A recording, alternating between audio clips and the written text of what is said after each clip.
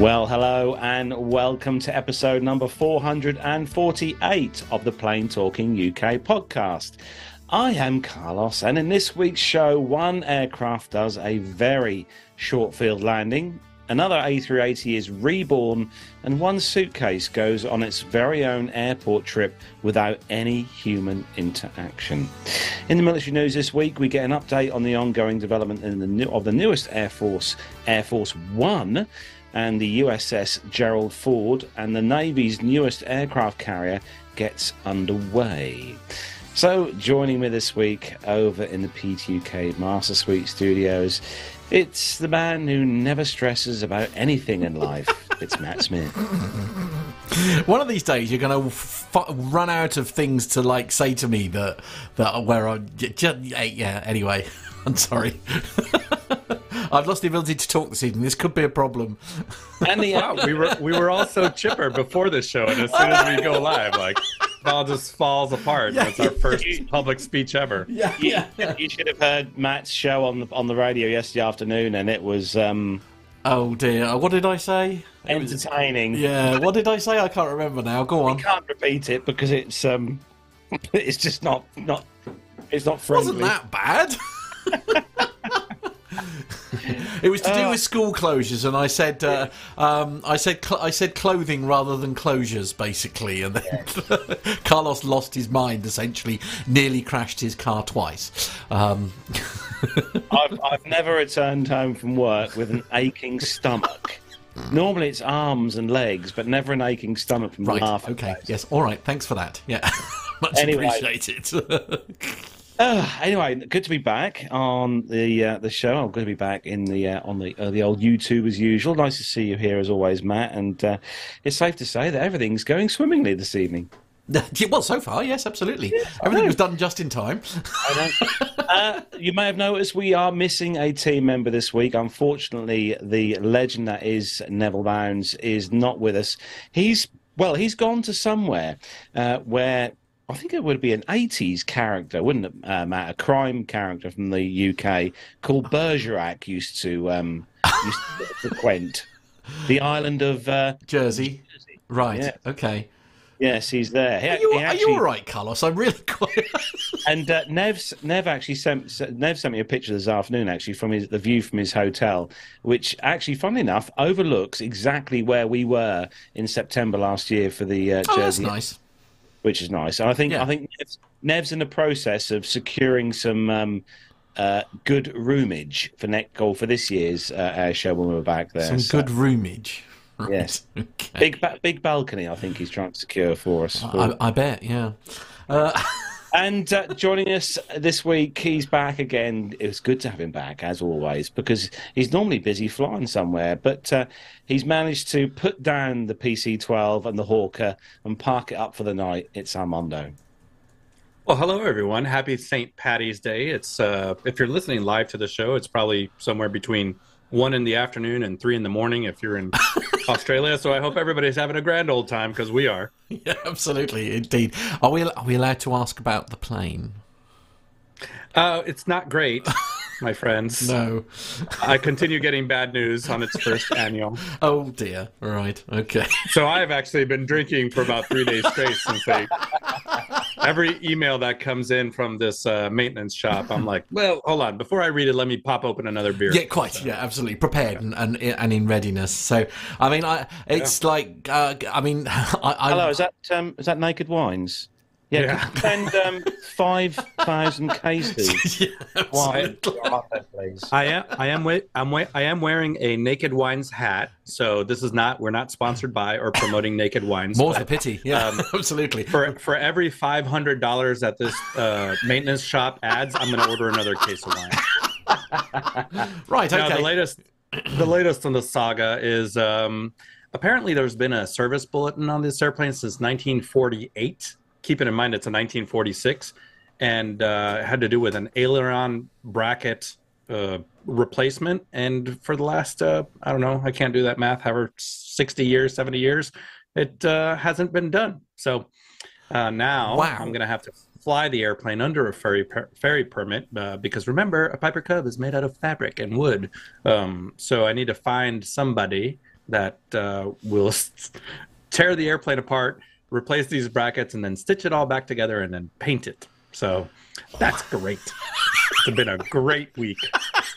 Cheers, everybody. Lovely. I'm guessing we've gone beyond the gaffer tape and you know who I need right now is Nick Camacho. I would rather pay Nick Camacho to come to Charlotte for 2 weeks and do this repair as a newly minted A&P mechanic. Congratulations to Nick. But yes, there you go. Airplane ownership. Lovely. Okay, so you're really enjoying it then, are you?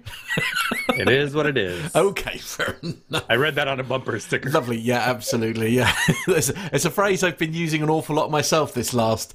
It's like because it's Mother's Day here on Sunday, and I got Mum a Mother's Day card as is traditional with the thing, and it basically sort of set up the message I put into just like, wow, what a year it's been, and I can't believe it's only March. It's like I feel like I've been hit like by a bus. Anyway, yeah. well, maybe I can assist you when I'm out with you in May, Armando. I'll bring some. Well, he's quite handy with a sander. Will that help? Yeah, sander. And he's quite good with a hot glue gun as well. Yeah, glue gun, spray adhesive. I'll take it. Right, Tuck tape and baling wire. I'm good with it. Yeah. Super glue and paper Lovely. clips. Excellent. Good. What a win.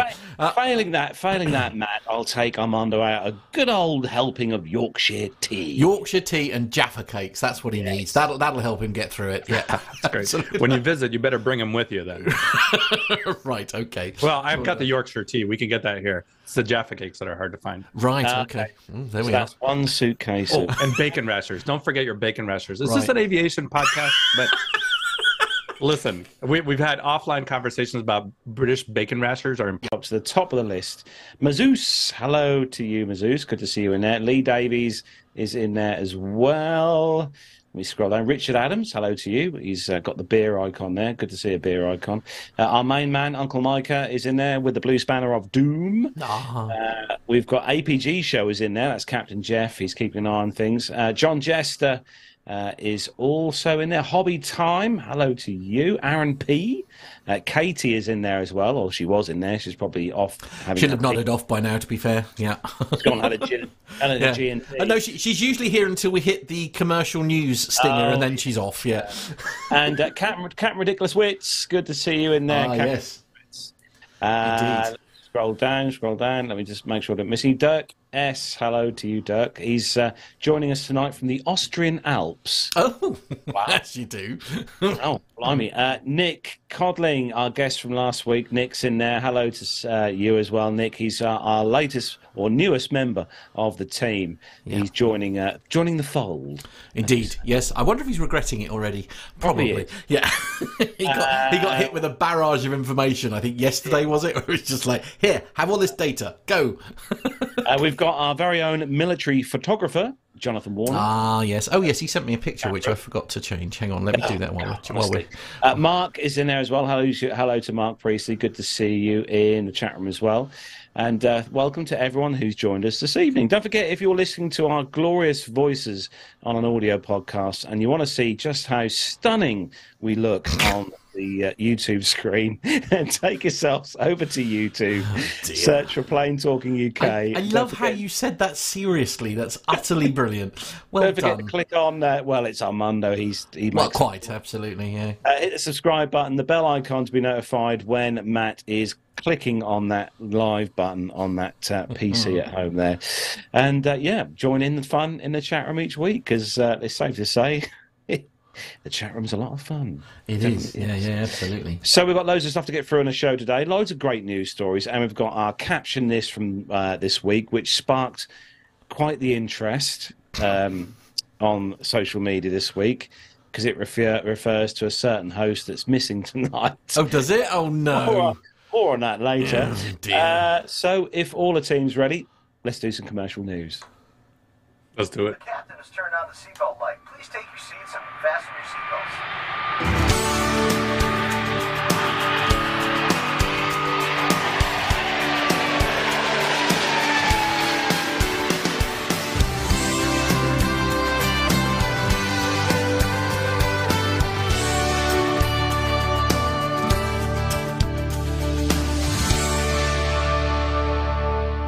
And the first news story this week is coming to us from Times of Malta. And we're heading 3 hours across here from the UK on an aircraft over to my favourite island in the Mediterranean. It is, of course, the island of Malta. And the headline, Ryanair says Malta air traffic controls misbehaviour causes fuel wastage. Those naughty guys in that control tower. So misbehaviour by Malta's air traffic control was leading to longer flights and fuel wastage, the CEO of Ryanair subsidiary Malta Air, David O'Brien, claimed on Wednesday this week. Speaking at a press conference about his airline's summer schedule, he said unprofessional practices in the way aircraft were told to approach or take off Malta were costing his airline, and others added fuel costs as well. Giving examples, he said aircraft were not being allowed to carry out a continuous descent approach, and they had also been sent to unnecessarily holding positions without explanation. He said, our calculations, if you take 5 minutes per movement, show that 700 extra tons of CO2 emissions were dumped on Malta as a result, he said. He said he was informed that Malta's armed forces were training, which has also disrupted the misbehaviour by the local air traffic control as well. And the union in question, the Malta Air Traffic Controllers Association, registered an industrial dispute with Malta Air Traffic Services Limited, or MATS, in January after the two parties failed to reach an agreement on the renewal of the collective agreement. O'Brien also spoke about the impact of industrial action, which affects flights, and giving an example of recent strikes by the French air traffic controllers affecting flights going through French airspace. He said Ryanair was calling on the European Commission, the European Parliament, and anyone who is willing to listen to ensure that overflights over France were protected. If they want to have a strike and go ahead, but not at the detriment of the freedom of movement and the detriment of other flights, he said. So, Armando, if you'd like to explain to us, as you are the pilot in the room, the continuous descent approach. Is that like when you get on a sled and you start at the top of the hill and you ski down to the bottom without stopping? Possibly. No, it's kind of it, right?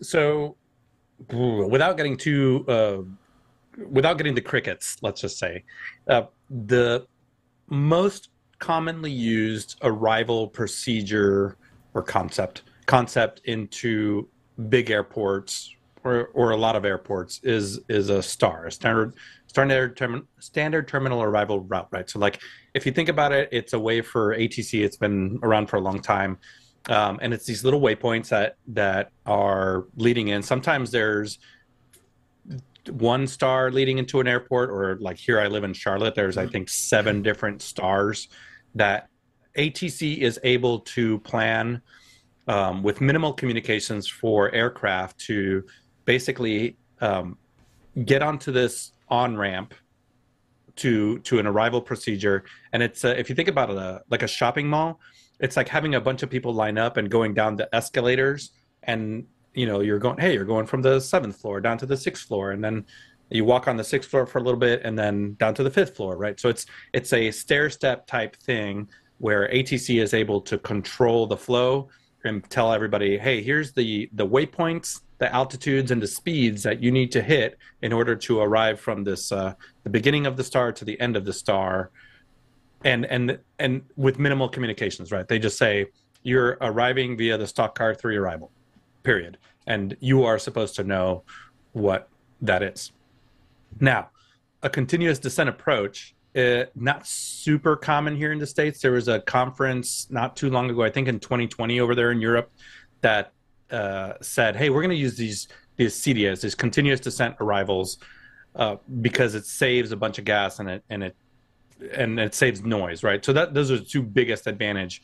Is now at the top of the continuous descent arrival, the CDA, you can essentially on most of these airplanes go to idle, and it's just more or less a 3-degree glide slope all the way from there to the instrument approach, initial approach fix, and then all the way down. So what that does is the airplane is essentially gliding or at idle power from a high altitude all the way almost down to somewhere on the approach. The advantages of that, it saves a bunch of gas, right? So without having to level off at these different floors. If you think about the shopping center analogy or the mall analogy, it's basically like riding an escalator down all the way instead of having to walk between the floors. So it saves a bunch of gas. It saves a bunch of carbon emissions because the airplanes are idle. And then at different points, on a star, you're configuring the airplane. So you're putting the flaps out, you're putting the gear out, in order to maintain speeds. Now you got to put the power up, so you're using power, probably more power than if you were clean. So there are advantages to doing a CDA. The disadvantages to this and some of the risks are it's a high workload. Right now you're having to monitor your progress basically on this big glide path. Now, if you're just on a big glide path, you don't have time or you don't have pre-planned points in that arrival to adjust either your speed, your altitude, or get configured or all that. So you really got to be Johnny on the spot. It's a little bit more labor intensive. And most of these airplanes, anybody that flies jets, it's hard to slow down and descend at the same time. So now, all that being said, like John Jester in the chat room, I'm sure he's done plenty of these. One of the things is not every airplane is equipped to do this, which is why I don't think it's been super popular here in the States. Although it was tested, I think from like 2004 to 2008 in I think it was LAX, Louisville, Miami, Atlanta, a couple other places, but a lot of the airplanes, so like John in the chat room is saying, essentially you need VNAV, vertical navigation, or a plane capable of doing vertical navigation, and some auto throttles, right? In his case, it's easier. But some of these business jets, even some of the airliners, right, like a CRJ 200, I think some of them don't even have VNAV capabilities. Some of them don't have auto throttle capabilities. So it's more work on the pilots. And one of the craziest limitations, so I know I'm kind of ranting here, but aviation has the ability to leap forward exponentially with the technology. But the problem is that you always have to make it backwards compatible with airplanes that don't have that technology. It's why we still use VHF AM radios, which is like the most inefficient way to communicate. But you can't mandate to everybody go to like FM radios. It's the same thing with this, right? It's a great concept. It's great in theory. It saves a bunch of gas, saves a bunch of noise, but you have to make sure that every arrival is backwards compatible with the technology that is currently in the airplanes. Eventually, will we get there? Maybe. And then you get that weirdness of, well, how do you intermingle continuous descent approach capable traffic with non-CDA capable traffic? So there are some risks to it. There are definitely advantages to it. So related to the story, basically they were saying that the air traffic controllers were saying you are not allowed to do a CDA into Malta. So that does cost the airline money. That's at the end of the day, that's who's paying for it, right? So I mean, we have the environmental advantage of carbon emissions reduction, but at the end of the day, it's a money thing with fuel for the airlines. So they're being told they can't do it, and they're kind of fighting back on it. Was that short enough to not get the crickets? No, that's very good. Very good. Quite, indeed. No, I said to Lee, I'll agree with Lee in the chat room. He just said that, but Luca has definitely grown in the last sort of 10 years. If you haven't been to Malta or Luca Airport in Malta, if you've not been there for about 6 or 7 years and you went back now, you'd notice a huge change at that airport. Considering how small the island is, the airport is very, very well put together. So, yeah. Matt, you have got the next story, and, it's the 380s are coming back. Yeah, indeed. Just a short one, this actually. It's from flightglobal.com, and the headline is, First Airbus A380 redelivered to Etihad after the pandemic grounding. Gulf operator Etihad Airways has taken redelivery of its first example of an A380 ahead of returning to ultra-large jet the ultra-large jet to service this summer. Storage and MRO specialist Tarmac Aerosave today says it has re-delivered the first of Etihad's A380s back to the airline. The aircraft has been stored and maintained at Tarmac's site in Teruel in Spain before being shipped to the Gulf carrier after further maintenance work at its French facility in Tarbes. Etihad grounded its 10 A380s indefinitely in April 2021, having parked the type as part of a wider action when COVID hit a year earlier. However, the type earned an unexpected stay of execution with the carrier as strong demand prompted it to judge it was financially viable to restore some of the jets to service. The carrier is bringing back 4 of its 10 A380s, initially deploying the aircraft on its Abu Dhabi to London Heathrow route.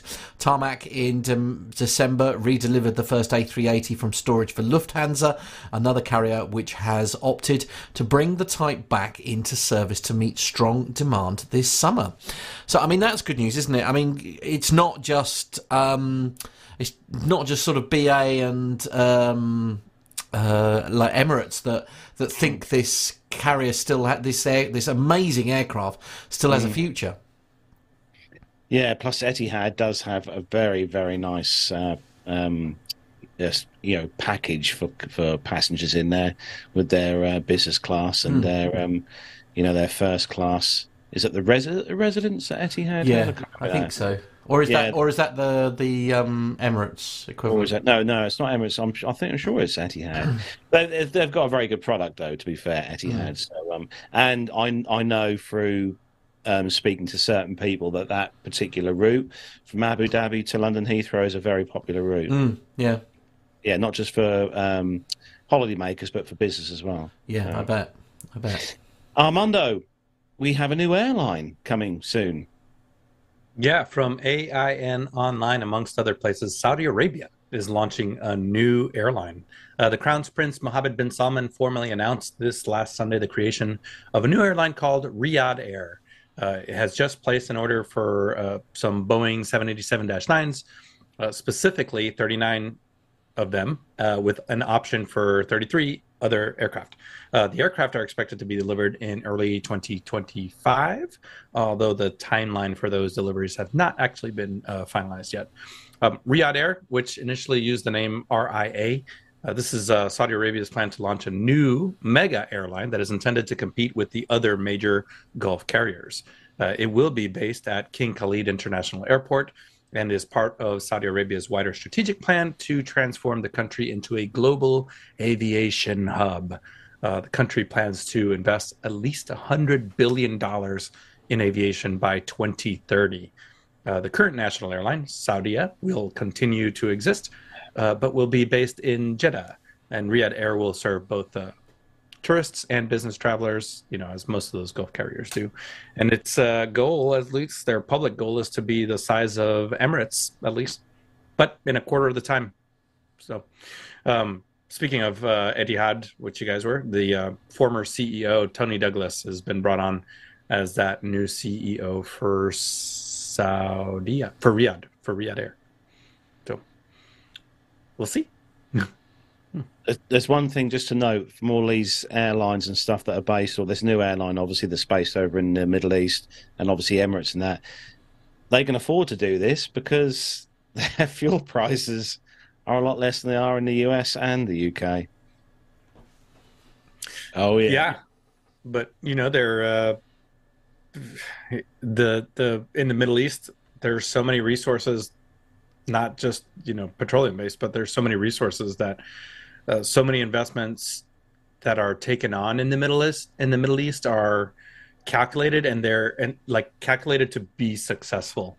So if I were to put my money on this, I would almost guarantee, that the drive to make it successful is probably going to be there and pretty strong. So I can only imagine that in the next couple years, really the next 2 years, we'll probably see Riyadh Air up there competing as far as a product quality, routes and all that stuff with Emirates and all those guys.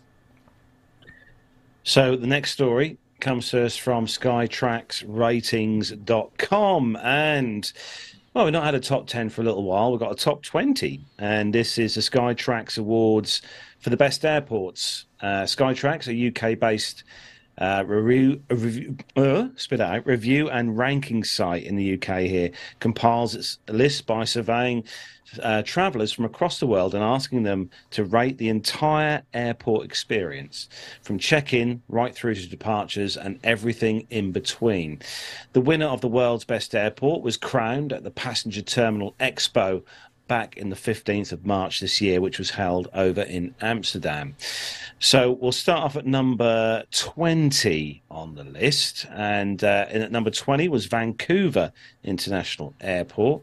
At number 19 was Melbourne Airport over in Australia. Number 18 was Seattle Tacoma International Airport. At 17, Dubai International Airport. Well, I thought that would have been a bit higher. But Yeah, do you rate it? Yeah, it's a lovely. I've flown through Dubai a number of times. It's a very, very clean airport and very spacious and plenty to do as well. But this is more about like the facilities, I suppose. I mean, is that you're right? Nagoya is at number 16, International Airport, and at number 15, Osaka Kansai International Airport. Number 14, we're back in Europe. It's Copenhagen Airport. Then it's number 13. It's one of Jenny's favourites, the Rome Fiumicino Airport over in Italy. Number 12, Helsinki Vanata Airport. And number 11 was Vienna International Airport. Number 10, Madrid Badras Airport. Number 9, Tokyo Narita International Airport. I'd love to go to Tokyo. It's one of my I'd love to go to. Number 8 was Zurich Airport. Number 7, Munich. Number 6, Istanbul Airport, which is quite a new airport, actually, the new airport they opened up in Istanbul. Nothing's broken yet, that's why it's all right. Yeah. Number 5, this is probably the most shocking one on this entire list, and I think pretty much nearly all the hosts commented on the show notes for this. Number 5 was Paris Charles de Gaulle Airport. I don't quite know how that got that high up the list. Why do you think it's a bad airport then? Oh my God, Matt! It's like going back into Austin Powers world. Right. Okay. But I mean, retro's all the rage at the moment. I mean, it's. But if this is measured, the world's best airport and all that kind of thing is measured on the experience that they get in terms of the staff that are working it, maybe the appearance of the airport is less of a factor than perhaps you think. Perhaps. I wasn't. Neville Bounds in the chat room is saying, Charles de Gaulle? Seriously? Yeah. Well, quite. Yes. Yeah. Okay. Number 4, Incheon International Airport, Seoul. Number 3, Tokyo Haneda International Airport, or Haneda. Number 2, Hamad International Airport, the Middle East. And number 1 was Singapore Changi Airport, the world's best airport dining and the world's best airport leisure amenities. Oh, I like the sound of that. Which obviously means they've got some of those massage fancy chairs. Yeah, absolutely. Where you put your £10,000 in and get 2 minutes of back indeed. massage. They've got the fancy thing that you put round your neck that sort of does that as well. Special mention goes as well to Bahrain International Airport, who took the top honours with the award for the world's best airport baggage delivery, which I have to say is probably quite an important one there. But Armando, I expect you're quite upset to see only one, was it Seattle, one US airport in that list. I was surprised to see that, but I have not been to many of these airports, so I guess in typical American fashion, I would love to think that we have the best of everything, but I know that some of these airports are really nice based on actually your guys' experience, and even in the chat room, people are always telling us, about their good and bad experiences. Nev, is Seattle quite nice then, Armando? Oh, I haven't been to Seattle in many, many, many years. Oh, it's probably been 10 years since I've been up there. Gosh. Yeah. Okay. Yeah. Might have changed. You never know. Wasn't that one of Micah's stops when he went like 3 ways around the world to get to the 400th? Yeah. It was either Portland or Seattle. It was one of those. He's in the chat room. Yeah, and I'm sure John's gone there funny, right? Yeah, absolutely. Indeed. Oh, hello in the chat room to Jan, who's in there. Hello to you, he's in there. And also Plane Safety Podcast. Hello, Pip. Ah, He's hello, Pip. there as well this evening. Hello to you. Indeed. Matt, Yes. you have got the next story, and we're going all green again, aren't we? We are indeed, yes. So the story we have for this one, the headline is... in fact, there isn't a headline, so we'll just launch straight into it. But it's from a couple of sources, mainly Euronews.com, and it's talking about successful test flights of hydrogen-powered plane, giving sustainable aviation a well-needed lift. Los Angeles-based startup Universal Hydrogen has successfully completed a 15-minute test flight with its turboprop-powered regional airliner using a hydrogen engine. Earlier this month, its plane, nicknamed Lightning McLean, I like that, successfully completed a 15-minute test flight in the US with a pilot and 2 flight crew on board. It made 2 passes around the airfield at Moses Lake, Washington, at a low altitude of about 3,500 feet, according to the developer of the plane, Universal Hydrogen. During the second circuit over the airport, the test pilots throttled back the controversial engine and cruised primarily on one hydrogen-powered engine. The adapted ATR-72 aircraft can usually accommodate around 70 passengers, but the large liquid hydrogen tank reduces the capacity down to about 40 passengers. This aircraft is by far the largest aircraft to use, principally using hydrogen power. With the large liquid hydrogen tanks on board, the range of an aircraft has to be compromised. The company estimates their current models designed for regional airliners can fly only around half of the gas-fueled plane's 1,600 kilometre range. Universal Hydrogen has already made deals with carriers in the US and Europe for its hydrogen airliners, with Connect Airlines placing an order for the conversion of 75 ATR 72-600 regional airplanes to hydrogen power trains. Now, we've got a couple of photos of the aircraft doing its test flight here. And I suppose this is one of the advantages here is, of course, it doesn't look particularly different to a standard ATR 72, does it? I mean, that's not an ATR. Is it not? Nope.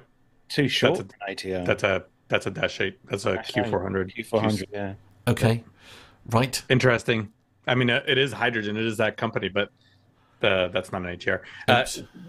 Either way, I was going to say this is, every couple of weeks we're doing a story about either hydrogen, hybrid, sustainable aviation fuels. Every single time that I hear one of these stories, I just have Neil, friend of the show, Neil Cluffley's on my shoulder thinking, boy, they're just going about it the wrong way. Yeah. Also, it's worth noting that Matt said in that story that the aircraft that I said here, the aircraft usually accommodates 70 passengers, but because of that tank, it knocks that down to 40. That's quite a lot. It's quite a lot of space. Well, presumably these are. I mean, it's not even just the space, is it? I mean, I presume there's quite a lot of weight associated with these as well. So, which is perhaps why the range is compromised as well.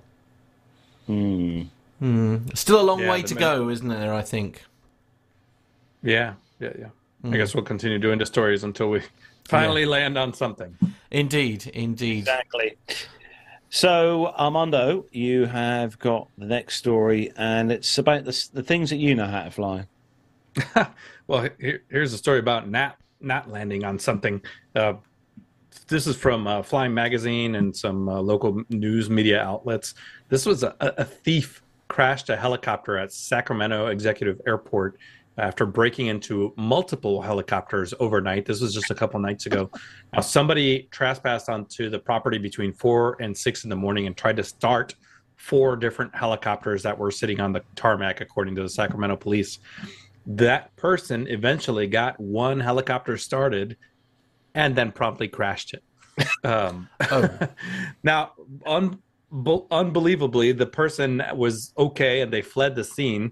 They weren't actually aware of any injuries, but the FBI is now in charge of the incident and said that there is a person of interest. Hopefully it's nobody that we know in the show, right? But either way, Special Agent in charge, Sean Reagan, said that they had compiled some evidence, some witness information, and of course surveillance video that led them to this person of interest. However, they did not reveal how that person may be connected to the airport or the helicopter, which is actually owned by Capital Helicopters. And of course, the FBI is trying to figure out the why. Why would somebody want to steal a helicopter? Now, a statement from Capital Helicopters said sometime early this morning, several helicopters operated by our company were vandalized by an individual unknown to us, and one aircraft is severely damaged. And Matt's got some pictures there that I think he'll probably put up.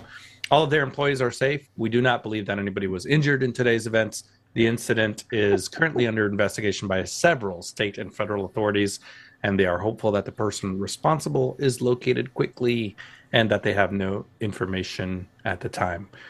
As you can imagine, the FBI is there, the FAA is there, the NTSB is investigating. Everybody was there pretty much that morning.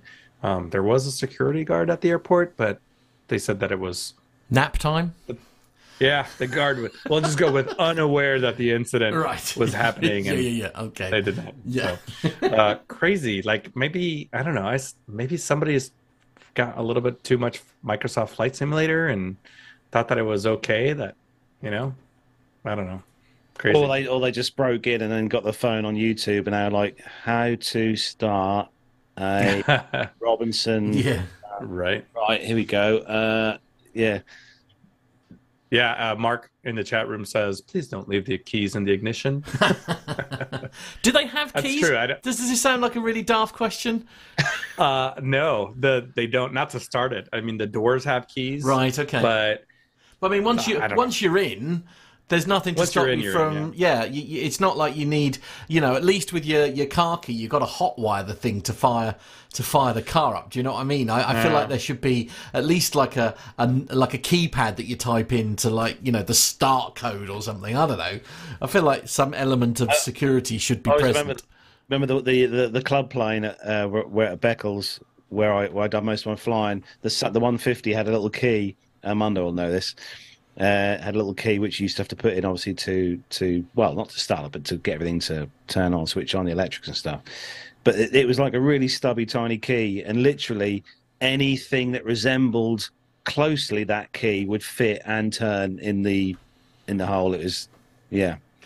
In all seriousness, security is a huge issue here in the U.S. I mean, even in our Charlotte area, thieves are aware that each piece of equipment inside some of these aircraft, even light general aviation aircraft, even an older Garmin 430, Garmin 530 unit in an old Cessna or something like that is worth $5,000, $6,000, $7,000. A touchscreen GPS unit, the Garmin 750 is $10,000 to $15,000. So, man, move aside catalytic converters, because airplane theft is a legitimate problem here in the U.S. and here in the U.S., here in Charlotte, we've had a rash of break-ins into aircraft, and they're stealing mostly GPS units. Oh, really? And then reselling them on Facebook, reselling them on black market. So if you are an airplane owner, I think most of us know, but you have to really, really watch out that the piece of equipment that you're buying is legit, that it's certified, that it's got the appropriate documentation coming with it. But yeah, it's a real problem, unfortunately. Indeed. Yeah, Richard Adams in the chat room saying huge and ongoing problem with the theft of Rotax engines, often removed from remote small fields. Rotax engines are incredibly popular in so many different applications, from snow machines to, mills. That a Rotax engine is really, really popular. So crazy. Yeah, I mean, is the solution like security coding them maybe, so that this is going to sound really daft, but no, I mean, going back to like the GPS units and stuff that Armando's talking about, there is the answer, like you do with your car stereo, where you have to know like the 4-digit PIN code that's only available in the handset, for example, to when you power it down and plug it into another car, you've got to be able to put that code in order for it to keep working. Yeah, I hear what you're saying. They You know, I mean, I they could- can do it I with a could car see the- stereo. I can't see why they can't do it with a device that is far more sophisticated. yeah, I could just see the FAA balking at that because sometimes you have to recycle the unit Oh, okay. while you're in the air. So if you're flying IFR and your avionics goes out, you have to recycle your GPS, and then you put in the pin code 2 times wrong because it's Oh, and locked out, turbulent yeah. and bouncy. Now you're locked out. And I don't know. Yeah, that's not poo pooing on that idea. There has to be a way to do this, but most of these things are receivers only, not transmitters. So could you do a remote type thing? I don't know. Maybe. Yeah, I don't know, but Wow. um, Yeah. yeah. Don't know what the solution is, really. Yeah. Barbed wire and Keys. electric fences, Keys. Yeah. Proper keys. Yeah. stun guns. Well, I mean, again, my Cub is made out of fabric, so you could stick a pencil on the side and rip the fabric and Yeah, grab true, whatever you yeah, wanted yeah. out of it. I can't do that, Armando. It's got enough did that. stresses at the minute. Yeah, absolutely. He's got. I don't know. Maybe I got to find a fabric guy anyway. So if you're gonna steal something, that guy, go ahead and do it now. Sorry, I may be a little jaded on this. No, could- we hadn't noticed. It's fine. We could ask our T-shirt manufacturer Armando just to send you a ton of PTUK embroidered fabric, and you Yeah, can just like paper mache it on the side of the airplane. Yeah. I'm sure it'd be fine. I think that'd look good. I'll just turn in my registration and make it experimental, and then you can do anything. So moving on to the next story in the list, and this one's from the Engadget.com. Nice. And obviously, the last few weeks, we've had about 600 million events where aircraft have either tried to land on each other on the runways or fly into each other on the runways. And over the headline is that US airports now have software to prevent aircraft from landing on taxiways by mistake. So over the past few years, and with the recent issues and rises in close calls at US airports, there's a new technology that will prevent further major accidents. It's a guy standing on the side going, "Don't land, don't land." Okay. The Federal Aviation Administration tells Axios that 43 major US airports are now using ASDEX, Taxiway Arrival Prediction, or ATAP, a software platform that warns air traffic controllers if an aircraft is lining up on a taxiway by mistake. An aviator shouldn't endanger lives on the ground simply because they're inexperienced, they said, or fatigued, as was the case last year when an Air Canada airliner almost landed on several other aircraft waiting to take off at San Francisco. The system relies on standard radar along with other sensors. It also works regardless of aircraft size. It can flag small turboprops, large airliners, and ATAP first saw use at Seattle's Tacoma International Airport back in 2018. And the FAA says it finished software upgrades at compatible airports last September. Some of the airports using the tech include Boston Logan, Chicago O'Hare, and New York's JFK. Unfortunately, they said we're not sure it will stop Harrison Ford from landing on any taxiways. Oh, wow. Or golf courses. This is more than just a theoretical exercise. The FAA notes ATAP has caught over 50 potential taxiway landings since 2018, and there's been 8 alerts so far this year in 2023. While accidental landings are far less common than crashes, and thus far less deadly, the software may still be helpful, even if it presents chaos from an aircraft disrupting the queue. ATAP's rise comes as aircraft and airports increasingly rely on digital air safety systems. Airbus, for instance, recently began testing a pilot assist that can automatically divert flights in emergencies, aid with taxiing, and even land for the pilots if they're incapacitated. Full autonomy is still distant, but there soon may be many safeguards against everything from simple errors to unconscious crew. Software then. So apologies to the author of this article. They didn't put the Harrison Ford comment in there. I did. Oh, okay. Yes. There you go. Just taking taking a jab at Harrison Ford because why not? Sure, I don't think he'll mind. I don't think he'll mind. You know what? Since he does listen to the show as an course. aviation enthusiast, Absolutely. just go ahead and write us an email. In fact, you can just come on the show and we'll apologize Personally. in person, Absolutely, yeah, 100%. I would definitely be up for that. Yeah. Carlos, you mentioned ASDEX. That's airport surface detection equipment. That's basically there's a tower on the control tower. There's some remote towers or some sensors around the airport. Works off of ADSB, right? So acronyms within acronyms. ADSEX works off of ADSB. Lovely. Yeah. Yeah, that's not confusing. I'm on board. Yeah. But it basically picks up the transponders from not just aircraft but vehicles, ground vehicles. So it's a way for the tower or ground control to monitor all of the traffic that's on the ground. What they're talking about in this article is a little bit different, and it's something that's up in the tower, and it's designed to alert the air traffic controllers, that final controller, if an aircraft seems to be lined up on a taxiway as opposed to the runway or on the wrong runway that they were assigned. So there's some logic behind it, but all of these things, especially right now, like you mentioned there, Carlos, like there's been this I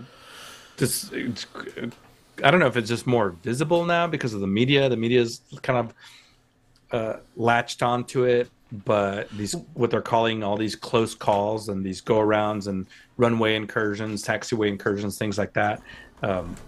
They're coming up with these technologies to try to avoid these kinds of mishaps from happening. And I think all of us in the aviation industry are kind of just on edge right now, just thinking, there's so many close calls. But I do think you're onto something there, Armando, and we did say that because I don't think you were here for one of the. You sent us some videos, I know, for that, but. I do feel like perhaps that this has been going on probably as much as it is at the moment. It's just that it's a bit like anything, isn't it? Like we had like Jet2 and then other airlines always hitting the news because of fights that were breaking out on board. And you're thinking, oh, crikey, the world's gone completely bananas, when in reality they were happening before. But because like a few stories have appeared, the media has latched onto that. And I personally suspect that that's probably what's happening here personally.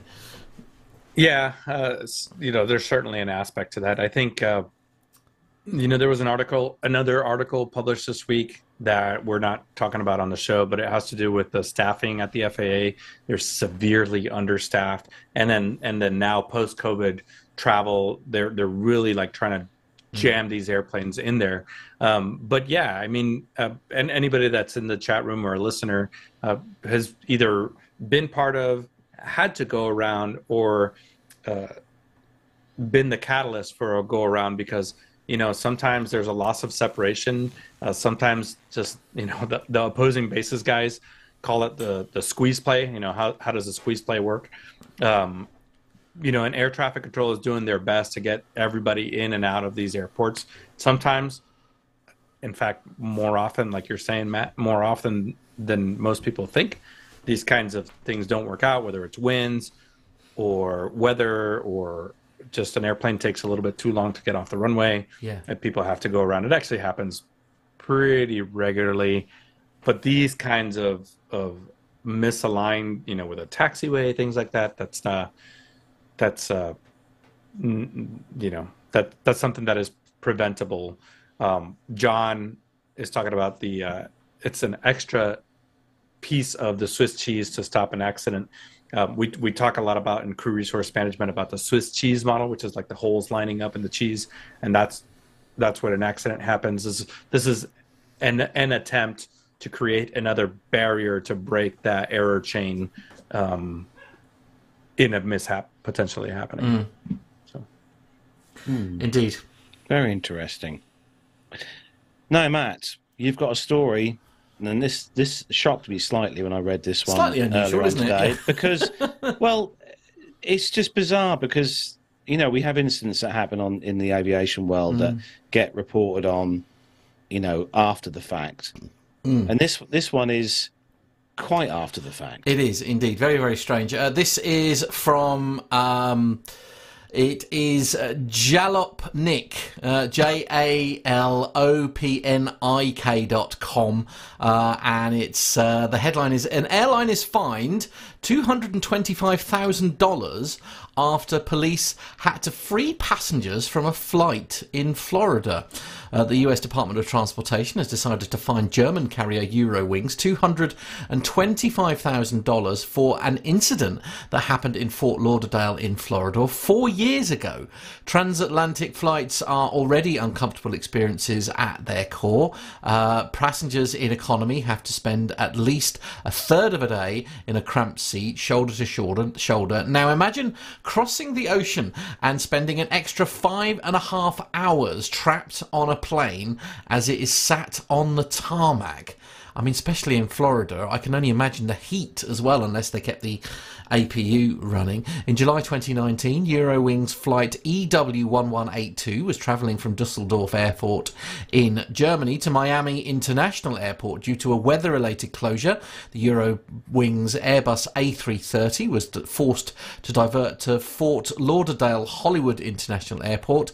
The A330 landed at 5:14 p.m. local time and parked at a remote stand after spending 10 hours flying and 30 minutes holding in hopes of landing in Miami. The Eurowings flight crew requested to deplane the passengers and transport them to the terminal by bus, but was unable to fill the US Customs and Border Patrol requirements to do so. CBP required that checked baggage be offloaded if the passengers were to be deplaned, but that there were no ground handlers available to offload the bags. The passengers were stuck on the plane. 2 hours later, ground handlers were finally available. However, the Eurowings flight crew declined to deplane the passengers and requested to fly to Miami. The Airbus A330 sat on the tarmac for an additional 3.5 hours until Eurowings was informed that Miami International Airport was still closed due to poor weather conditions. That's when passengers, restless and fed up with the situation, called local police. With police assistance, the flight's 268 passengers finally deplaned at 10:50 p.m. in Fort Lauderdale in response to this week's fine from the US Department of Transportation. Eurowings stated that it didn't operate regularly scheduled services out of Fort Lauderdale, only diverted there as a last resort, and didn't have the necessary services there for the flight in question. The German carrier feels that the tarmac delay was caused by forces beyond its control and that it shouldn't face the fine. Staff or no staff? Yeah. When I know there's things you have to do and specific security things that you have to put into place in this situation, but you know, even if you had a holding area at the gate with the barriers or the doors shut and just got the passengers off the aircraft rather than sitting on the aircraft, it's unforgivable. And I sincerely hope some of that $225,000 gets dished out between the passengers. Yeah, it just seems an awful lot of money. Do you know what I mean? It's like, I don't know. I feel like I feel like there was no need for them to be, you know, paperwork in place or not. I feel like there was no need for them to be sat on the tarmac in an aircraft. I mean, it doesn't say, unfortunately, in the article whether it was whether the APU was running and stuff. But I mean, even if it was a cool day, it's still going to be hellishly stuffy and hot and bothered in there. I mean, it's just awful, really. Have you guys seen Super Troopers? The movie? The film, yeah. This is what I'm picturing, where the Customs and Border Patrol is like surrounding the airplane, not letting anybody off, but somebody calls the local cops, and then the local cops show up. Right, the local cops show up, and they're like, "No, let them off," and the CBP is like, "No, we are the staties." And then a police fight ensues, and eventually the passengers get off the airplane. That's what I pictured when we were reading this. But I'm with you guys. This is a fail on CBP's part. They, you know, at the end of the day, they're still humans. There's probably babies. There's probably families. There's probably elderly people. It would have been much more humane probably to just find an area, even if you load them onto buses, and then take them to a warehouse. Like, control it. You're the cops. You can do it. You've got absolutely. guns. You can control the people. They probably do. Yeah. Although, to be fair, they probably didn't call the cops until like 3 or 4 hours in, by which time, like a solution was being found. But as I say, I just feel this could have been managed in a totally different way without too much hassle. Do you, Tony S is saying, by the way, the airport should have contingency plans for unexpected diversions. Yeah, that's a really good point, isn't it? Thanks, Tony. That's a really good point. Because, even if it's not I suppose if you're flying an A320, if you're flying an A380, for example, you are a bit limited because it's more about the runway length, isn't it? But surely Fort Lauderdale's an international airport. It's right. Okay. That's big. Yeah. So they really should have something in place. Yeah. Indeed. Even if it's not, and not helped by the Eurowings guys saying no, well, we're not going to deplane them now because we're going to fly on to Miami, and then of course there's lots of factors here that could have perhaps been processed and or handled differently. But as you say, it's the passengers I actually feel sorry for there, there, and I'm not surprised that somebody called the cops saying this is ridiculous. Do you remember a few years back, guys, we covered that story about that captain on that aircraft who brought all his passengers pizzas when the aircraft was delayed. Remember that? He got the pizzas delivered to the aircraft while it was on stand. God, can you imagine? How on earth? Be an unusual order for Domino's, wouldn't it? Was it 200 and 268? Gosh, yeah. That'd have been one hell of an order. Yeah, that would. Yeah. Anyway, moving swiftly on, Armando. This story, when this came out on the news this week, I thought this was something I could honestly imagine you doing, Armando.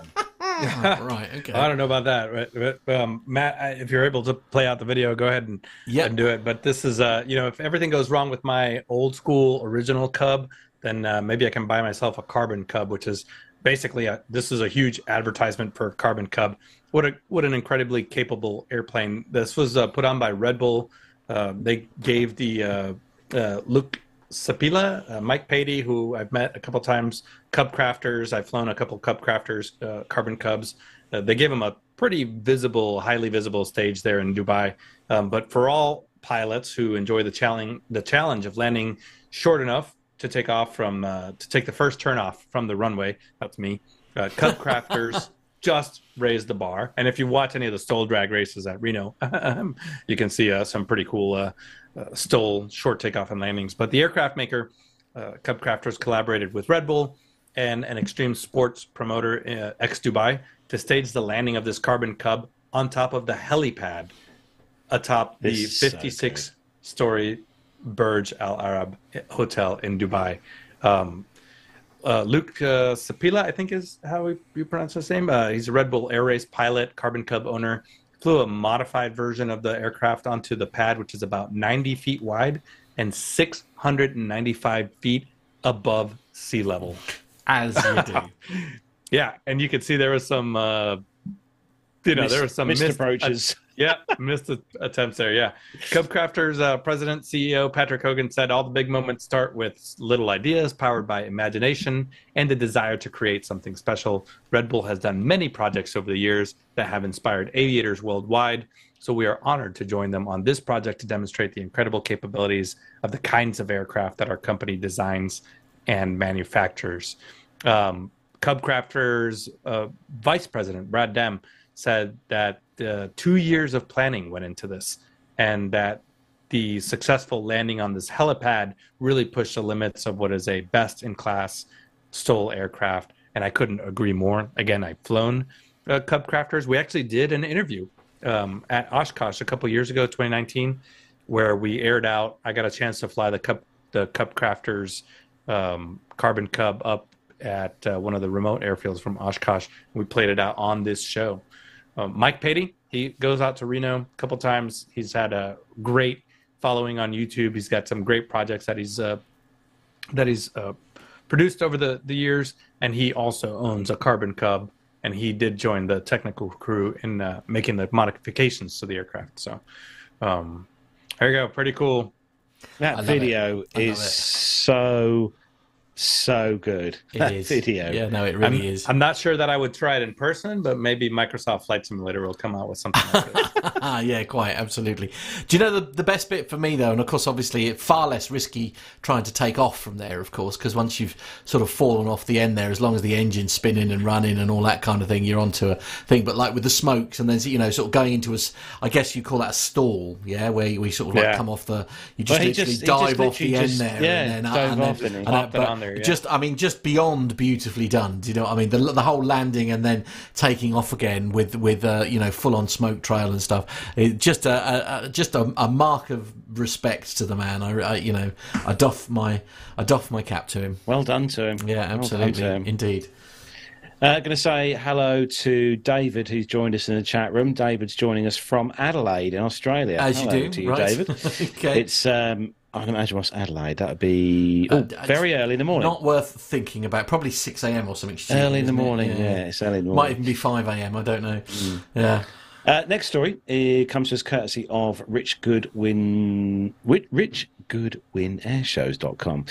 And those of you who watch the show will know that I have a penchant for aircraft parts in my office. No, that's brand new and shocking information.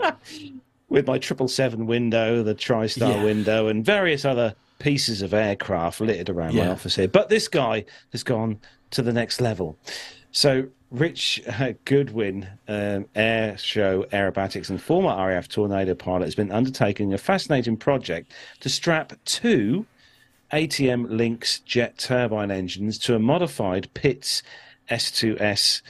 The initial concept was born after an informal chat with Eddie Suerman, who designed the jet Waco and Yak 110. He said he felt Europe needed something different on the airshow circuit, and they joked that we could just bolt 2 jet engines to the pits and fly it after a weekend's work. Here we are several years later, he said, and almost ready to go, having overcome several regulation issues. I don't doubt that at all.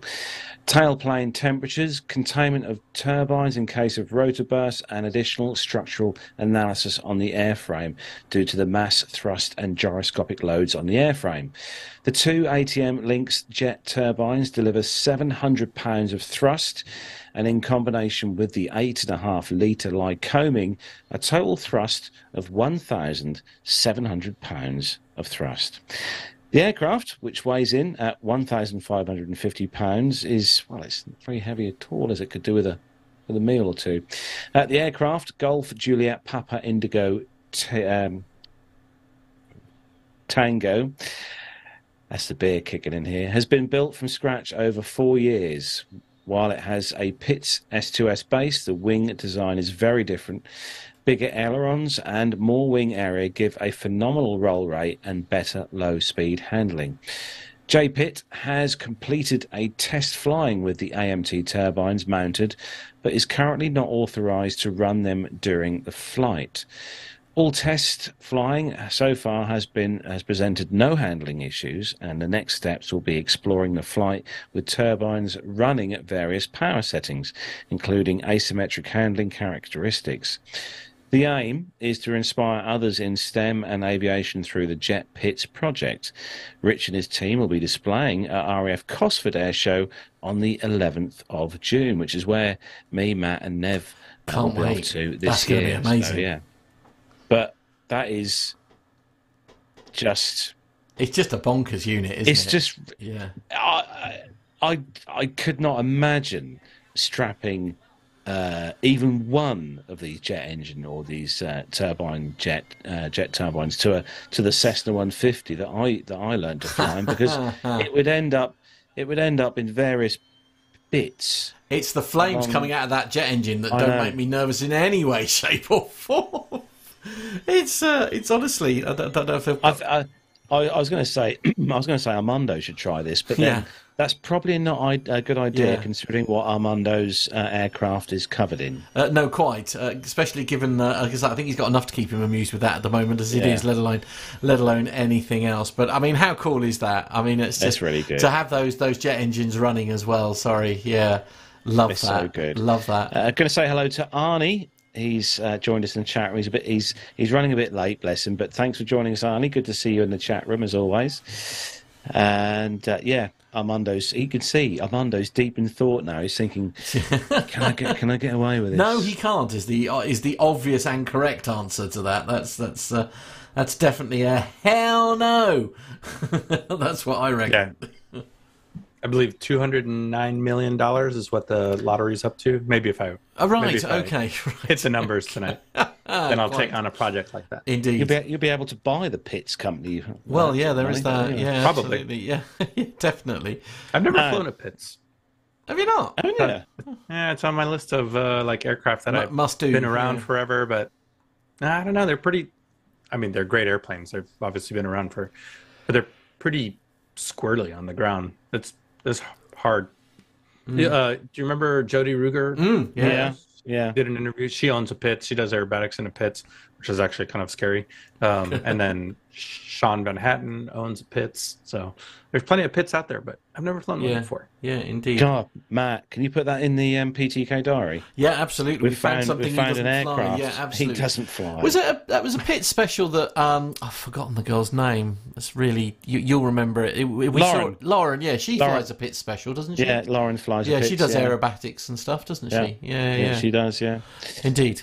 So moving on to the last story in the commercial news segment this week, and honestly, I've seen the videos that are going on social media at the moment. There's a few on Instagram and there's some on Facebook of this, and it's brilliant. It's so good. If you're sitting on an aircraft and you're watching this at your window, I don't know quite what you think. Quite, yes.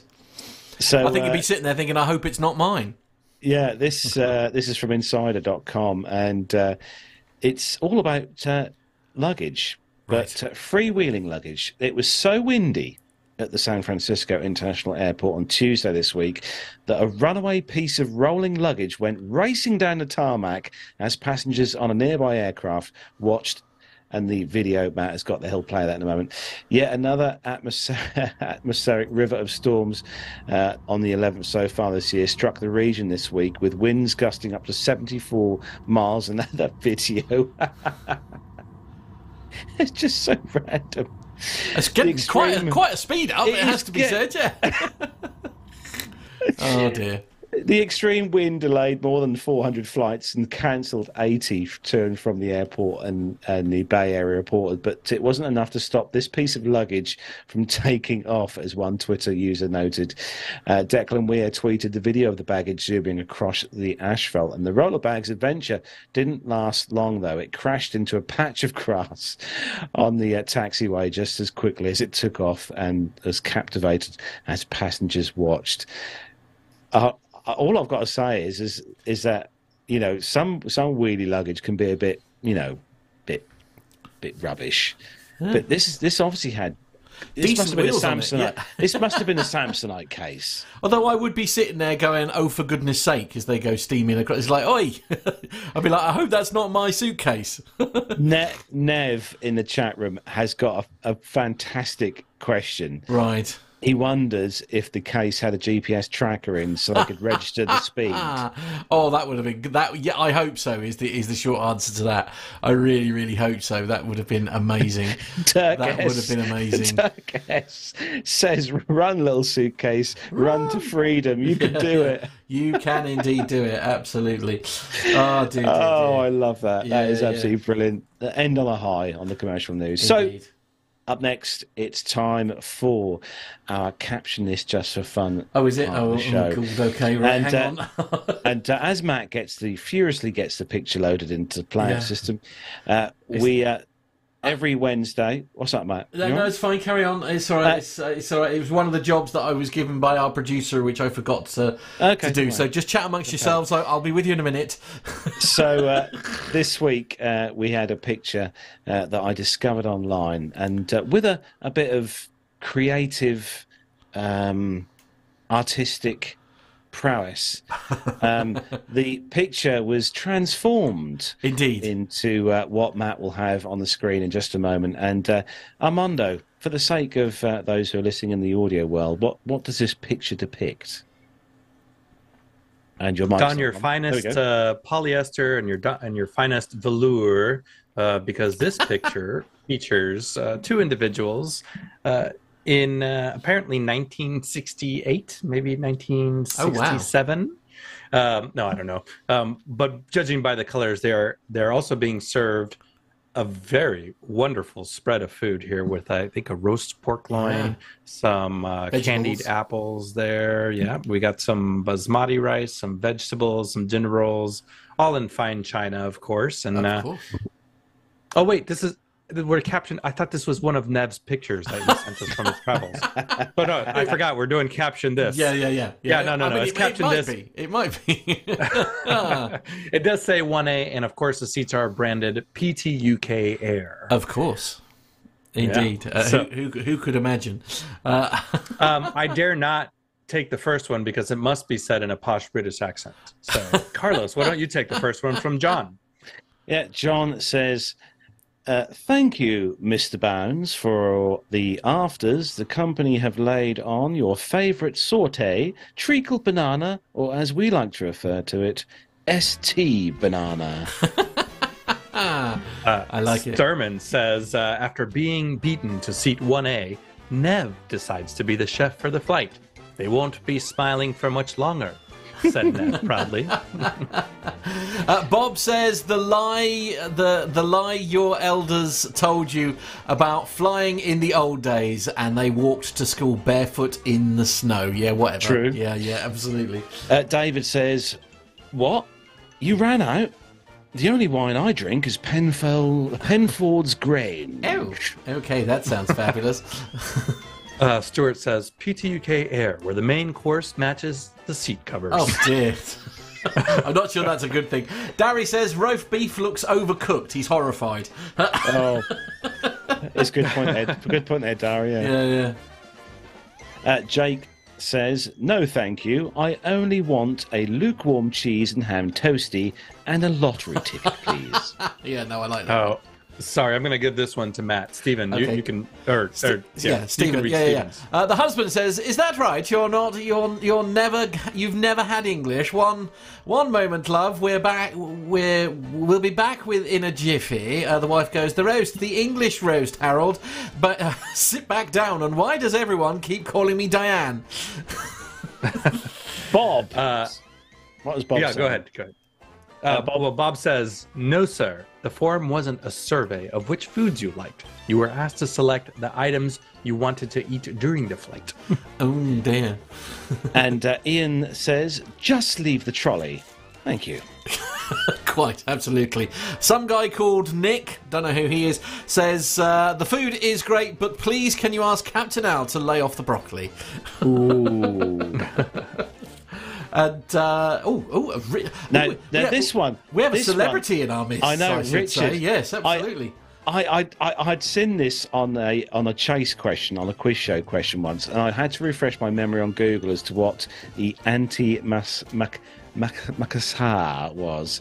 He says lava branded anti-macassar, Right? And it is the kind of the doily hang over the back of the chair. Oh, I see. Right. Oh, very good. Yes, quite right. I don't think what does Ben Jones say? I don't think Ben's got the right idea at all. Ben is saying mint sauce, please. I'm sorry, you can't have mint sauce with roast beef. That is an abomination. It can't be done. There we have it. Just going to have a look. We've got some in the chat room. So what we got? Oh, okay. This gentleman named Neville Bounds says, more importantly, because he speaks in a Texas accent, right? More importantly, who the heck is that in my seat? Quite right. Good point. Well made. Good point. Who else have we got? Let's see. Puebla Champ says that he loves that love the knife that the flight attendant has. It is quite an impressive. It is a fabulous knife, isn't it? Yes. Can you imagine that being permitted these days? Can you imagine? Yeah, I'll give this one to you guys in a posh British accent Sir, your start course, if you would like. Let's see, another Nev one. Neville Bounds in his youth discovers Seat 1A and endless buffets. Lovely. Yeah, Carlos, I'll give this one to you. Mark says, what carbon footprint? Okay, Yeah. or you can read the one on the screen. That would be nice, Carlos. Well, that was the next one on the list, to be fair. No, that's not the one that's on the screen. Richard Adams says Nev was so shocked by Carlos's gluttony that he donned a wig and a frock to hide. It was the only seat number that gave him away. Yeah, good point. Well made. That would happen. And I'll take Dirk's, which says, Miss, would you be so nice to use your knife to remove that woman next to me from my seat? My seat, yes. How very dare you. Absolutely. Some standards just are appalling, aren't they? It's worth noting, this is how things used to be. I know, years isn't ago, it? guys? I know. It was back in the days when flying was a luxury. I mean, I suppose it's good that it's not... that it is accessible to everyone these days. I suppose we should be grateful for that, should we not? So thanks to everyone who contributed this week to the caption this. There'll be more next Wednesday on our social media. So if you don't already follow us on social medias, there'll be info about those at the end of the show. But check out every Wednesday when the next picture, the fresh picture, will go up on our social medias for you to comment on. And make us laugh. That's the most important thing. Definitely. Right, time to hand things over to our resident grey expert. Well, no, we're actually going to stand by until Jonathan Warner sends me a text that says he's checked into the formation. So we'll just have a quiet time. Okay, right. Just for a minute. No, I'm just kidding. Hit the button. Hit the button. Breeze 135, 50, Angel 16, heading 340. Okay, now there's 8 books.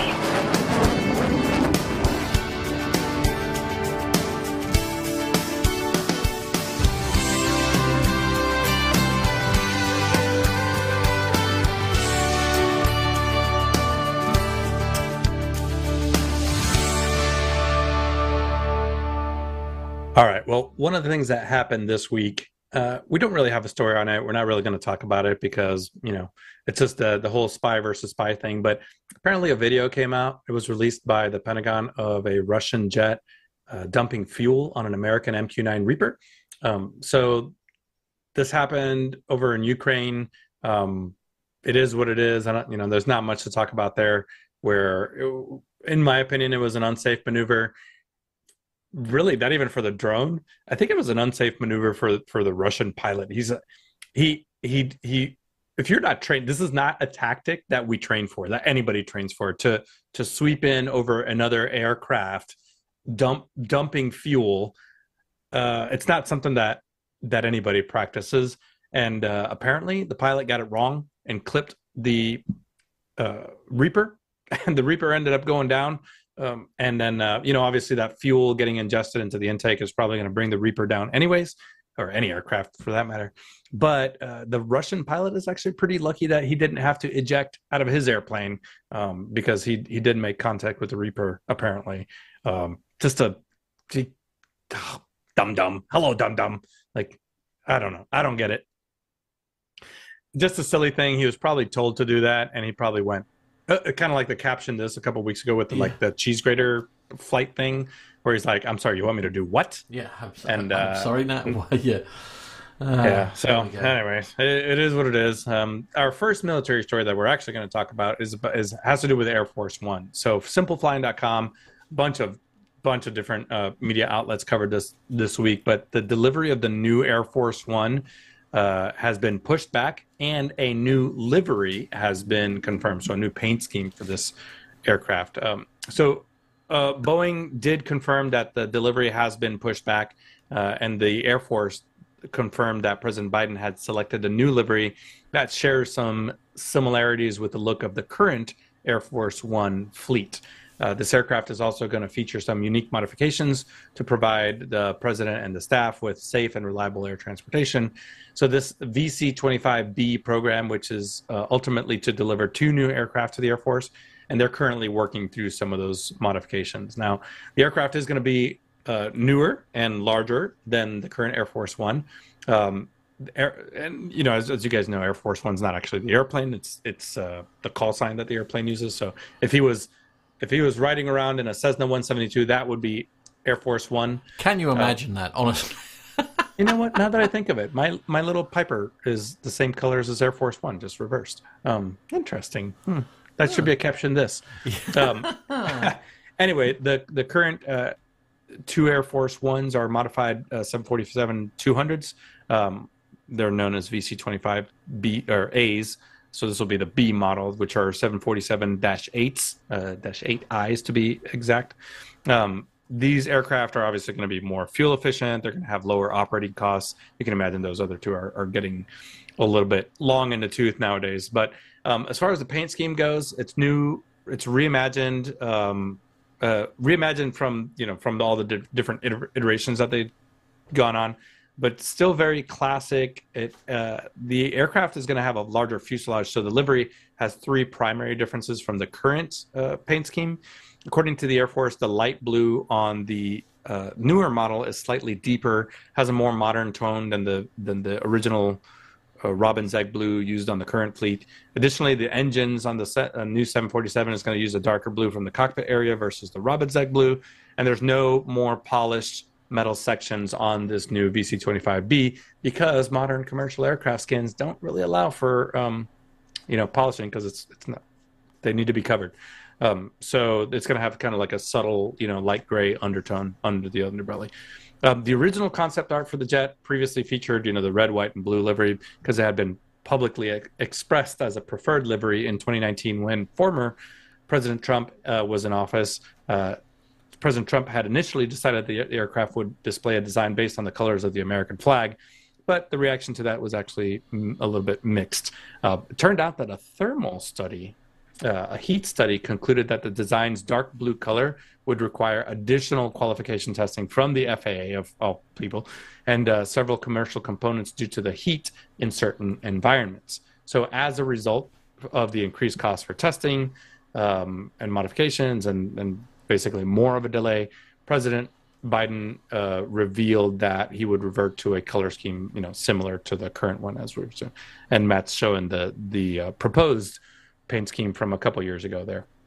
Now, Boeing was not required to determine a formal contractual decision for this new livery until this year. Now the company will conduct its engineering, certification preparation, supplier selection, blah, blah, blah, for the program. So, and as you can imagine, the rest of the aircraft is also getting modified. The current Air Force One, or the new Air Force One, is going to have probably a much more enhanced communications capability, security equivalents to that, level of ground support.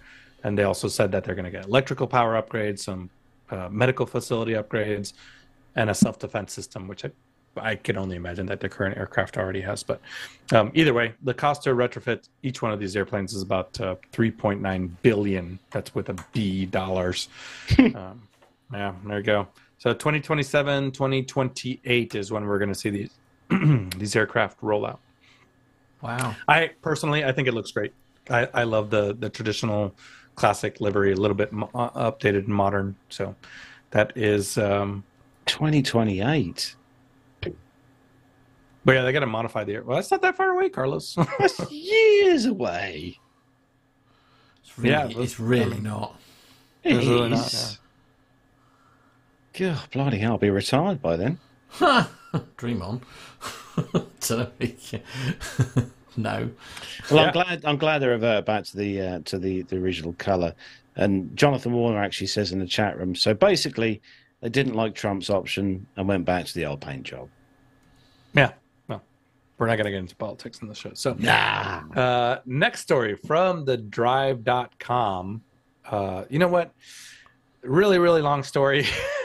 I'm going to abbreviate it by basically saying that the Air Force, in some recent documents, some doctrinal documents, they've announced that they're going to send something like 300 aircraft over the next few years to the boneyard, and that they're revealing plans to buy at least 200 next generation air defense fighters and 1,000 collaborative combat aircraft. So these are the aircraft that we've been talking about on the show as the next generation aircraft. We've had some artists renderings of these, and then the loyal wingman concept, kind of basically one manned aircraft controlling a swarm of unmanned aircraft, all working collaboratively. This is very much the Air Force. The U.S. Air Force is taking the lead in having this kind of capability in a modern Air Force. There were some announcements just last week at the Air Force Association Warfare Symposium.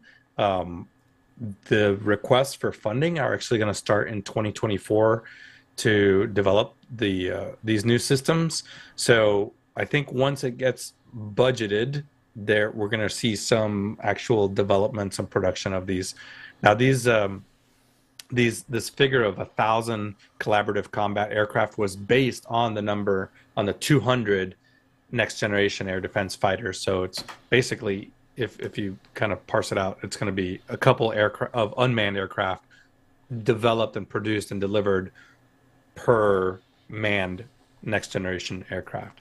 As you can imagine, how the details, what the technology is going to look like, is a little bit under wraps. But we've talked about on the show plenty of times that it will have something approaching artificial intelligence, if nothing else, some machine learning. But the ability for these aircraft to both communicate collaboratively but operate autonomously is also going to be there. And this is going to be a game changer for the U.S. Air Force. And kind of based on, like production and the money being pumped into this, you can almost imagine that they are going to be the first Air Force to reach this kind of all around next gen, what the Air Force of the future is going to look like for the next 20, 30 years or something like that. So we're not that far away. Again, Carlos, 2025, we'll start budgeting, start building them, and we'll probably start seeing them rolling out pretty soon. Swarms of aircraft.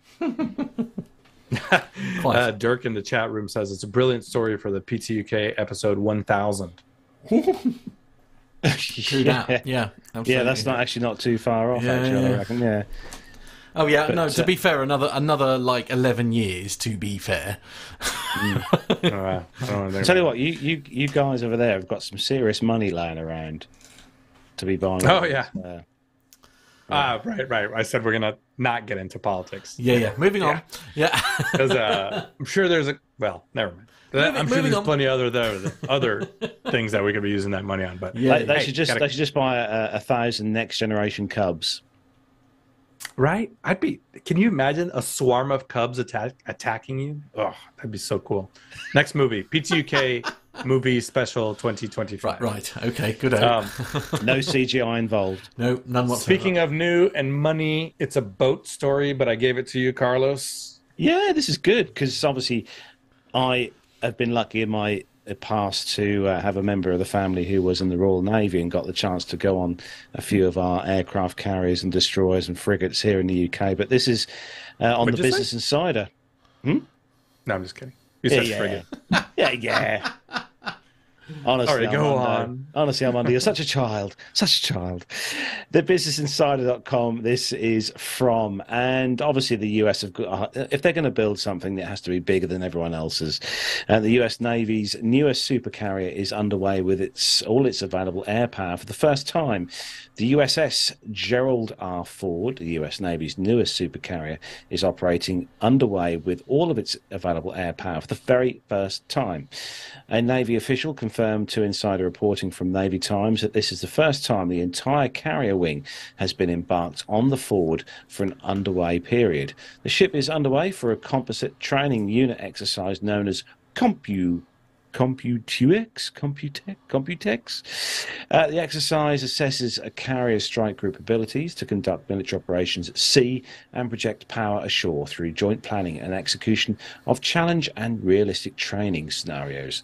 Second Fleet spokesperson, Lieutenant Commander Christy Johnson, told Insider the evaluation is planned and executed by the Carrier Strike Group 4 staff and tests the mission readiness of deployable assets to perform as an integrated unit.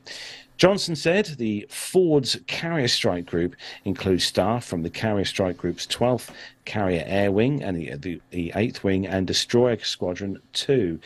The participating vessels include the... Oh, blimey, I can see why you gave me this one, Armando. The Ticonderoga Ticonderoga class guided missile cruiser. Smith. And the USS, wait till next week, the USS Normandy and Arleigh Burke I don't think class I'm available guided next missile week. destroyer, the USS Ramage, and the USS McFowl and USS Thomas Hoodner. The first in class, Ford, is the Navy's most advanced aircraft carrier and has a price tag of around $13 billion. Ooh, cheap. Billion dollars. The ship, which was launched in 2013 and commissioned in 2017 and first deployed in 2022, has suffered delays and setbacks. Well, haven't we all? Remember when they launched the Ark Royal, Matt? The what now? Exactly. It has many setbacks. So it's a litany of new technologies, including advanced elevators that can move missiles and bombs to the flight deck, and electromagnetic catapults that are supposed to be capable of launching aircraft more effectively than steam catapults on the Nimitz-class carriers. Navy Times reported on Thursday that during the Ford's short 2022 deployment, around 80% of the air wing had embarked on the ship. The Ford began Computex exercise on March the 2nd with all its available air power, including fixed-wing fighter jets, airborne early warning aircraft, and rotary aircraft. The Ford's Carrier Strike Group demonstrated to the world what high-end naval warfare and integrated NATO interoperability looks like when it sailed on its inaugural deployment back in 2022, said Rear Admiral Greg Huffman, commander of the Carrier Strike Group 12, or the 12th Carrier Strike Group, in a March 3rd statement. Now the strike group's initiating its final step in fully certifying as a combat deployable warship. Computex will further demonstrate the Carrier Strike Group is combat ready, with a naval force capable of conducting a full spectrum of integrated maritime, joint and combined operations, he's added. The Ford Carrier Strike Group is expected to deploy on its first full-length deployment sometime later this year. And I hope they come this way. It'd be nice to see that dock in Portsmouth. When up next to our... be nice to have our latest carrier, the Prince of Wales, with this one next to it, just to see a difference in size. Well, Matt had some of the videos and pictures, and it's kind of eerie to see an aircraft carrier with no aircraft. I know there's some comments in the chat room that maybe hit a little close to home about the British aircraft carriers not having aircraft. But it's my favorite part in kind of this story and some of the videos that came out with this was the hard turn that the aircraft carrier took. Obviously, I had nothing on the deck, but did you see that? That like the way it took a turn and the whole ship is listing, to the right as it's making that hard turn. Can you imagine something the size of a city or a city block just moving like that and turning like that? And I thought it was super cool. There you go. I think I found it. There you go. Yeah, that right there. Look at that. Oh, wow.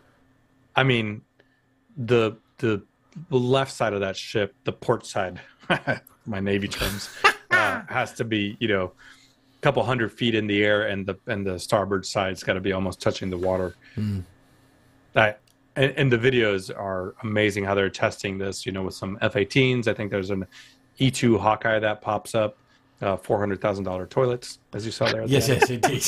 Yeah. I meant to stop it before that. Hey, it is. No, it's pretty cool. And yeah, I mean, new aircraft carriers, new nuclear powered aircraft carriers, pretty cool. But anyway, that's pretty much sums up the military for this week. Goodness me. Thank you, Armando. Yes. Yeah. I don't believe it. We're actually going to finish at the time that I try to finish us at virtually every single week. Oh, Matt, there you go. Like that. This is exciting. Actually, on the note of finishing, we may well finish early. Obviously, there may be another podcast lurking somewhere in the midst that's starting soon. We obviously Nev has got a pile of books across in his realm, which we are going to start a competition. Hopefully, I'm going to start a competition next week on the show. So make sure you tune in next week, where we're going to have some very, very very nice aviation books on offer Indeed. as prizes. Oh, by the way, as you were mentioning other podcasts there, don't forget, of course, something very exciting happened this week. It did indeed, and I listened to said podcast yesterday, actually, whilst I was at work. Steve and Grant have released their first...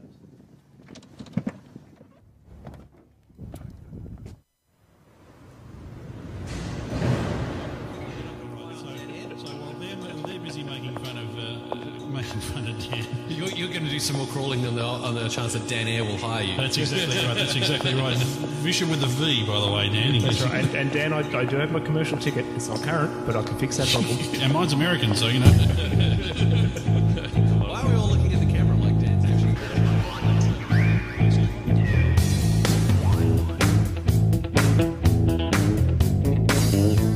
There's been an awakening.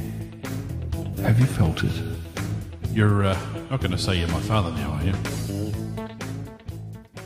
Yes, if you haven't already listened to the show, Steve and Grant released their first episode this week. It was, honestly, being someone who listened to them on the Across the Pond segments on the Airplane Geek show and listened to their show, the PCDU Plane Crazy Download show, it's so good to have the guys back. It is, yeah, It really absolutely, is. yeah. It's and in answer to Armando's question that he's just sent me, yes, I do. Well, you were answering my question, which I'm answering John Jester's question. Okay. How about we play this out? Okay. Carlos, have you seen this? This is something that came to us from John Jester, who, we love just following as Indeed. he Am I traipses I'm playing the video first, am I? Yeah, go ahead. Yeah, okay. So Here we go then. this was taken from his aircraft at altitude. Is it going up? Yeah, there it is. Now this is what, and a couple weeks ago, I tried to get a picture that was similar to this, but this is another aircraft from his aircraft at night, and the strobe lights are lighting the contrails that are coming off the aircraft. So Matt, if there's one more picture up there that he managed to get a still frame, look at that. Oh, wow. It is that. Now that is the Millennial Falcon. Millennium, even. Yeah, we'll call it the Millennial Falcon. Okay, why not? Falcon. Sure, that's fine. Yeah. And this is so cool. I don't know how you other pilots feel about this, but one of my favorite things to do is fly at night. You get to see some really, really unique. Last week I was talking about that flight back from Florida that I had that was just unbelievable, and the moon and the sky and the stars. And when you're up at 30, 40,000 feet, man, it's just one of the coolest and most eerie feelings. But then you get sights like this, and I guarantee you that this picture isn't even doing it justice. This is probably from the flight deck. This probably looked even more impressive, 1,000 times more impressive. Very cool picture. Aaron has some beef, by the way. I'll pop it up on the screen there for you. Nice pic, but 4 engines. Oh, how yesterday. Oh, how rude. Well, you know what? We were going to give Aaron the opportunity to sit in the flight deck of a 747, Right, but okay. since he's not interested expired. in it. Yeah. We'll just go ahead. Next person up, Richard Adams. Yeah. We're going to give it to Richard Adams. And such is life. Oh, dear. Yeah. Lovely. Okay. Good-o. Oh, dear. Oh, How to very win good. friends and influence people. There we go. Yeah. So that is where we're going to start to wrap up this week's show. But before we do, we'll have a little, as we have got a spare few minutes here, quick round robin as to what's going on in the world of the hosts next week. So we'll start off with Armando, because obviously you lead a far more exciting life than me absolutely. and Matt. Well, not next week. I've got no flying. The only thing I got to do is now fly the Cub on a ferry permit from one place in Charlotte to another place in Charlotte to get some fabric work done. But other than that, I actually have nothing. I have nothing until next weekend, I believe, where I have a short 4-day to Nashville, I think. Nice. Something like Okay. that. Well, that's pretty quite much it. cool. Yeah, I like that. That's yeah. It's just explain to me what a ferry flight is. What the permit is. Literally just that, is it? So that you can fly it from one place to another as long as it's under a certain distance and. Yeah. So my aircraft was undergoing an annual inspection, which is required for all certified aircraft.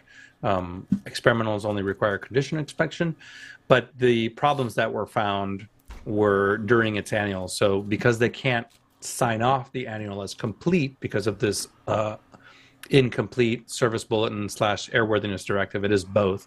I need a special permission to fly the aircraft because technically it's not in its inspection. It's out of inspection. So if something were to happen, I would be off the reservation. So the shop, what they're doing is they have requested a special flight permit from the FAA, and they'll receive an approval for me to fly on a certain day from A to B.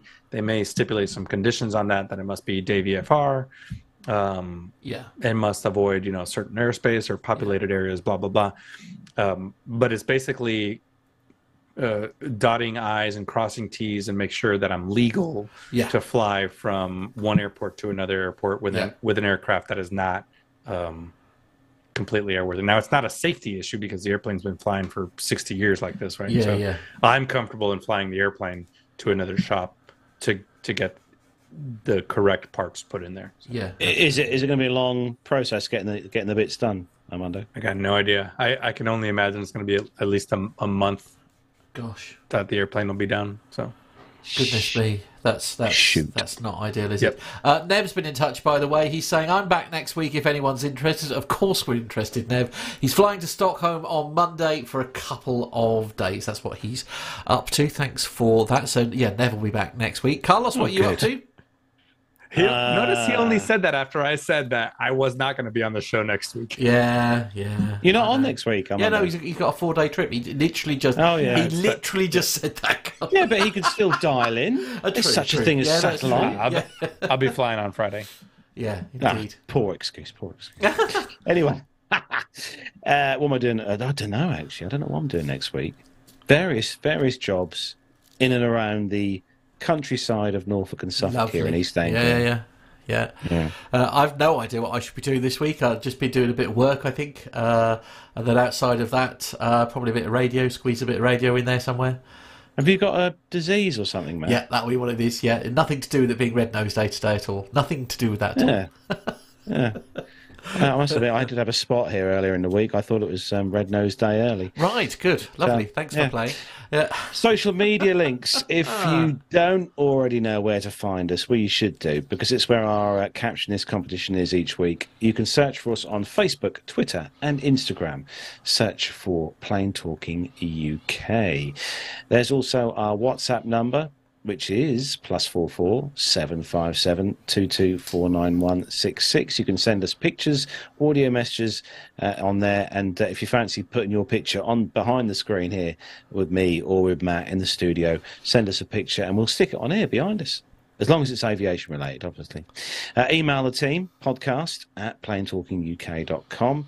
You can send your feedback in there as well. And don't forget to check out our website, allthews.plaintalkinguk.com, where on there you'll find the links to our shop where you can grab yourself a marvellous P2UK t-shirt. We're going to get some more of those on order soon.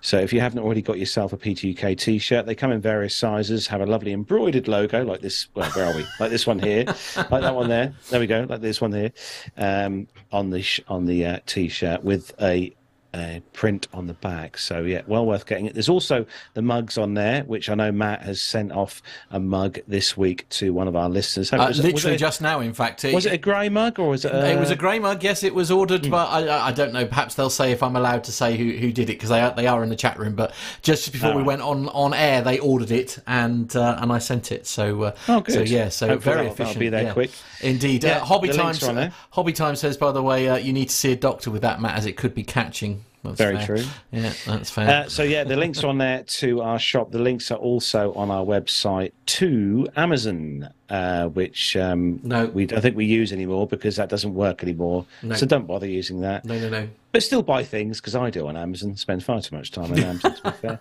Yeah. And also on our website are the links to Patreon and PayPal. If you fancy becoming a supporter of the show, there are links on there where you can become a supporter of the show. We have got a very, very lovely bunch of people who help each month to support the show and help us bring the content we do each week. Absolutely. And as we said a few weeks ago, we have got lots of big plans coming up this year for air shows, so make sure you stay tuned to the show.